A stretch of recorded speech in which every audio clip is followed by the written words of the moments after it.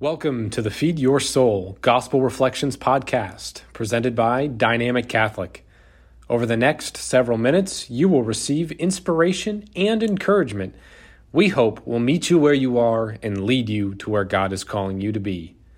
For more great content like this, or to experience this program in video format, go to dynamiccatholic.com.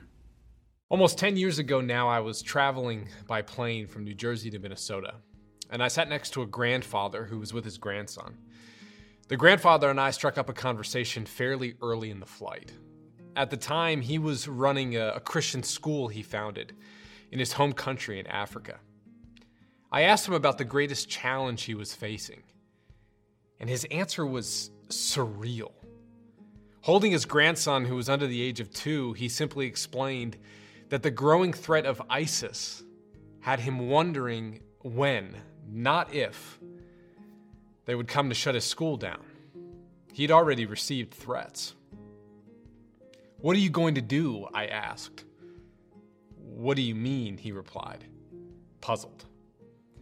"Well, do you think about closing the school temporarily and until things with ISIS hopefully calm down, or maybe moving to America to be with your grandson?"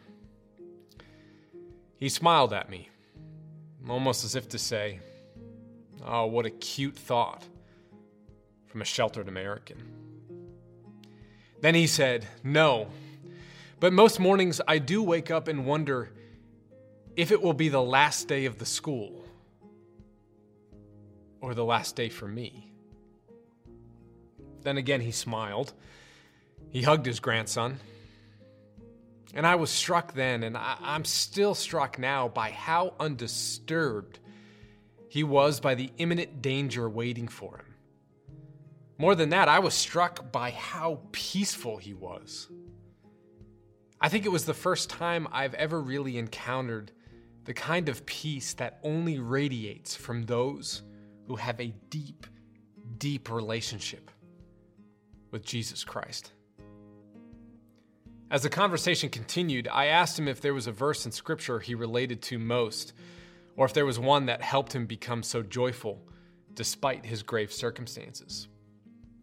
I don't think he even thought about it for a second. The verse just sort of leapt out from him, from somewhere deep within him.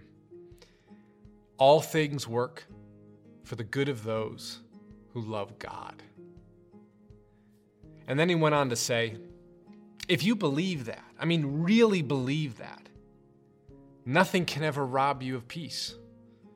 No matter what comes your way, you will know, really know, that God has allowed it to happen for your good in this life or the next. Your part, my part, is to simply embrace it, whatever it is, in faith. Then he looked deeply into my eyes, and he said, "Very easy to understand, very hard to live."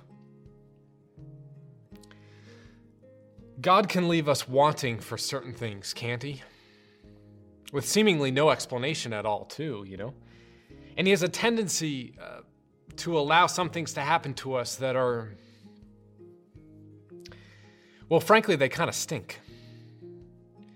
Today's gospel is a reminder, though. Like a brilliant reminder. And it's classic Jesus, too, because it's so simple and straightforward. But the gospel tells us that God never keeps us from what is essential: His presence. Or in the words of today's gospel, His peace. And that is the only thing, the only necessary thing for us to experience a deep and fulfilling life. Think about the apostles in this scene in Scripture. Okay, they're huddled in a room, they're afraid of death, and Jesus doesn't pop in and tell them, "Hey guys, don't worry about this. Y'all are going to be fine. I'm back. We're good now, No. Instead, Jesus breathes His life, His peace into them. And in the same way God breathed life into this world at the beginning of creation, He breathes new life into them. For the apostles, it was a peace that didn't change their circumstances or the danger they were in. But within them, like deep within them, they became something new. They became a new creation capable of walking through any storm with the only thing they truly needed, the peace of Christ. Ever since that flight, I've known without a shadow of a doubt that St. Paul's phrase, all things work for the good of those who love God, that phrase was going to challenge me more than any passage in all of the Bible. And yet I knew then, just as I know now, that, gosh, if I lived it, I would be a radically better husband, father, son, leader, citizen than I am right now. It's a hard lesson though, right? It's a hard lesson. And it's a hard lesson because what it says to us is that the amount of peace I have in this life, it's equal to the amount of trust I have in God. Okay, I'm going to say that again, but I'm going to put you in that, okay? The amount of peace you have in life is equal to the amount of trust you have in God. Trust in what?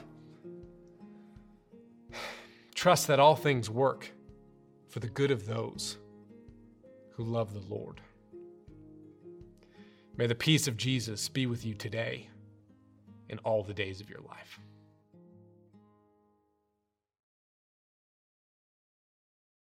Thank you for listening. We hope this episode nourished your soul. For more great content like this, or to experience this program in video format, go to dynamiccatholic.com.